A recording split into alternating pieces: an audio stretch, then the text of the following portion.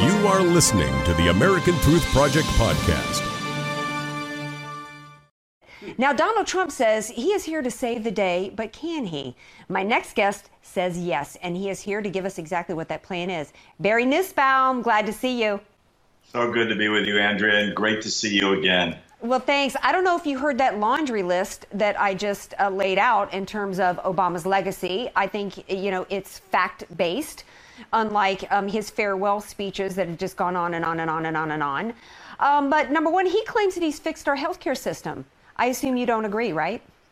Oh, my gosh. The ACA is the singular most disastrous single program in American history. It's a fabulous idea, Andrea, which is to take the richest country in the world and give a healthcare safety net to every one of its citizens. So don't get me wrong, it's a noble purpose. But the way it was put together from the very beginning was disaster on steroids. Go back to Nancy Pelosi standing at the speaker's platform saying, if you want to know what's in it, you have to pass it, and then you can read it. Remember all the promises that Obama gave us, like you can keep your healthcare system, you can keep your doctor, everything will stay the same. Literally every single promise that was made blew up in smoke, not the least of which is the entire system is going bankrupt nationwide. It could be the biggest crippling financial debacle in American domestic policy history. And in most states,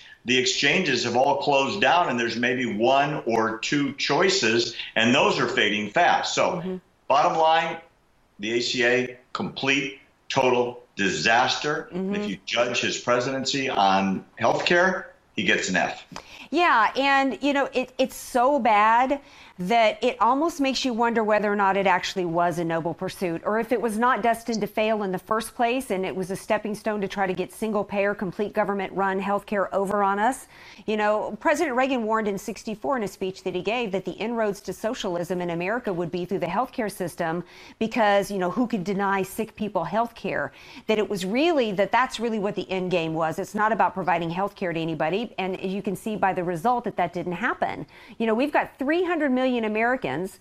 Right now, only 20 million are on Obamacare. So, and of the 20 million, about 11 million of those had health care before and lost it because of Obamacare. So that leaves 10 million that didn't have insurance before. Didn't we already have Medicaid to where if you were poor or if you were indigent, you could walk into an emergency room and a hospital could not refuse to provide health care? So this, to me, was always a ruse in order to basically take over 1/6 of our economy and get socialism over on America. If you look at his background and you read his books, this should not be a surprise to any American. This is a guy that came from a socialist communist background, and the idea was that government knows best for you in regards to every part of your life, Andrea, in healthcare. As you said, going back to Reagan's prophetic words several decades ago, could not be more true today. I'm dying to see what the GOP/Trump replacement is, and we will know within the next couple days. But, the ACA is not the biggest failure of the Obama presidency. I think, without a question, as I have been screaming about for several years, the Iran nuclear deal is the single biggest failure in American foreign policy history, and I include Pearl Harbor in that. We literally have entitled the world's leading sponsor of terrorism to pursue nuclear weapons at a frenetic pace, and we gave them the money to do it, and we negotiated the deal with the same genius that walked out of the North Korean nuclear talks saying North Korea will never have nuclear weapons, which was the biggest lie of the Clinton administration. And what did we do? We hired that same person to go bring us Iran's entitlement to nuclear weapons. And as he leaves office, Obama has that as his legacy. And let's see what Trump does with the Iran nuclear deal. The JCPOA, as he said during the entire campaign, is the worst thing ever to happen to American foreign policy. And I hope to God he sticks to his guns. Well, I look at the Iran nuclear deal as part of an overall failure in terms of foreign policy. And I have to think that it was orchestrated and it was by design. I mean, you look at what happened in Egypt and Libya and how there was no reason why we allowed and actually helped take out people like Muammar Gaddafi. They posed no threat to America at that point. In fact, Gaddafi gave up his weapons after September 11th.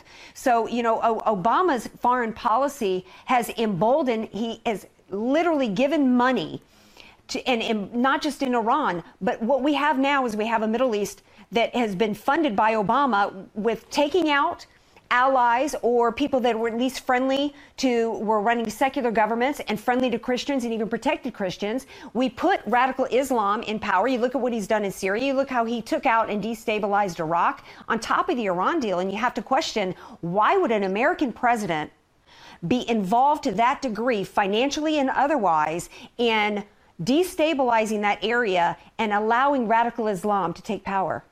Yeah, look at the history of what you just talked about. The 2008 apology world tour by then brand new President Barack Obama started in the Middle East with him bowing for the first time to a foreign leader. And at the time, shortly thereafter, as you point out, Andrea, he was endorsing the Islamic Brotherhood to lead Egypt. Mm-hmm. He was endorsing the removal of some sort of stability in Libya, both of which were replaced by Islamic fundamentalists. Mm-hmm. And then he went to Syria, put his line in the sand, which was a beautiful thing to say, which mm-hmm. is if you gas and annihilate your own people and create a chemical weapons mass murder, the United States of America won't stand for it. And what did he do? He literally ran away. I hold Barack Obama singularly culpable for the rise of ISIS. Mm-hmm. We ran away from Iraq and left a massive void there. We literally told the Syrian mass murderer, Bashar al-Assad, you can do whatever you want to your own people. And what happened? ISIS filled the void, mm-hmm. and hundreds of thousands of people are streaming out of Syria mm-hmm. as a result, many of whom, by the way, hold fundamentalist Islamic terroristic relationships, if not loyalties. Mm-hmm. I hold Barack Obama absolutely the cause of that. Look, yes. Syrian ambassador, our ambassador to Syria, quit because mm-hmm. Barack Obama ran away from Syria. His foreign policy is a disaster. It's a disaster in China. It's a disaster in the Ukraine, in Crimea, in Libya, in Egypt, in Syria. Everywhere he went, literally, we became a weaker nation. Thanks for being here, Barry. Appreciate it. More America Trends coming right back up. Thanks for listening to the American Truth Project, a 501c3 nonprofit. Please subscribe to our podcast and follow us on our social media channels to stay plugged in to the truth. Go to americantruthproject.org and subscribe to our newsletter to stay informed on the latest news.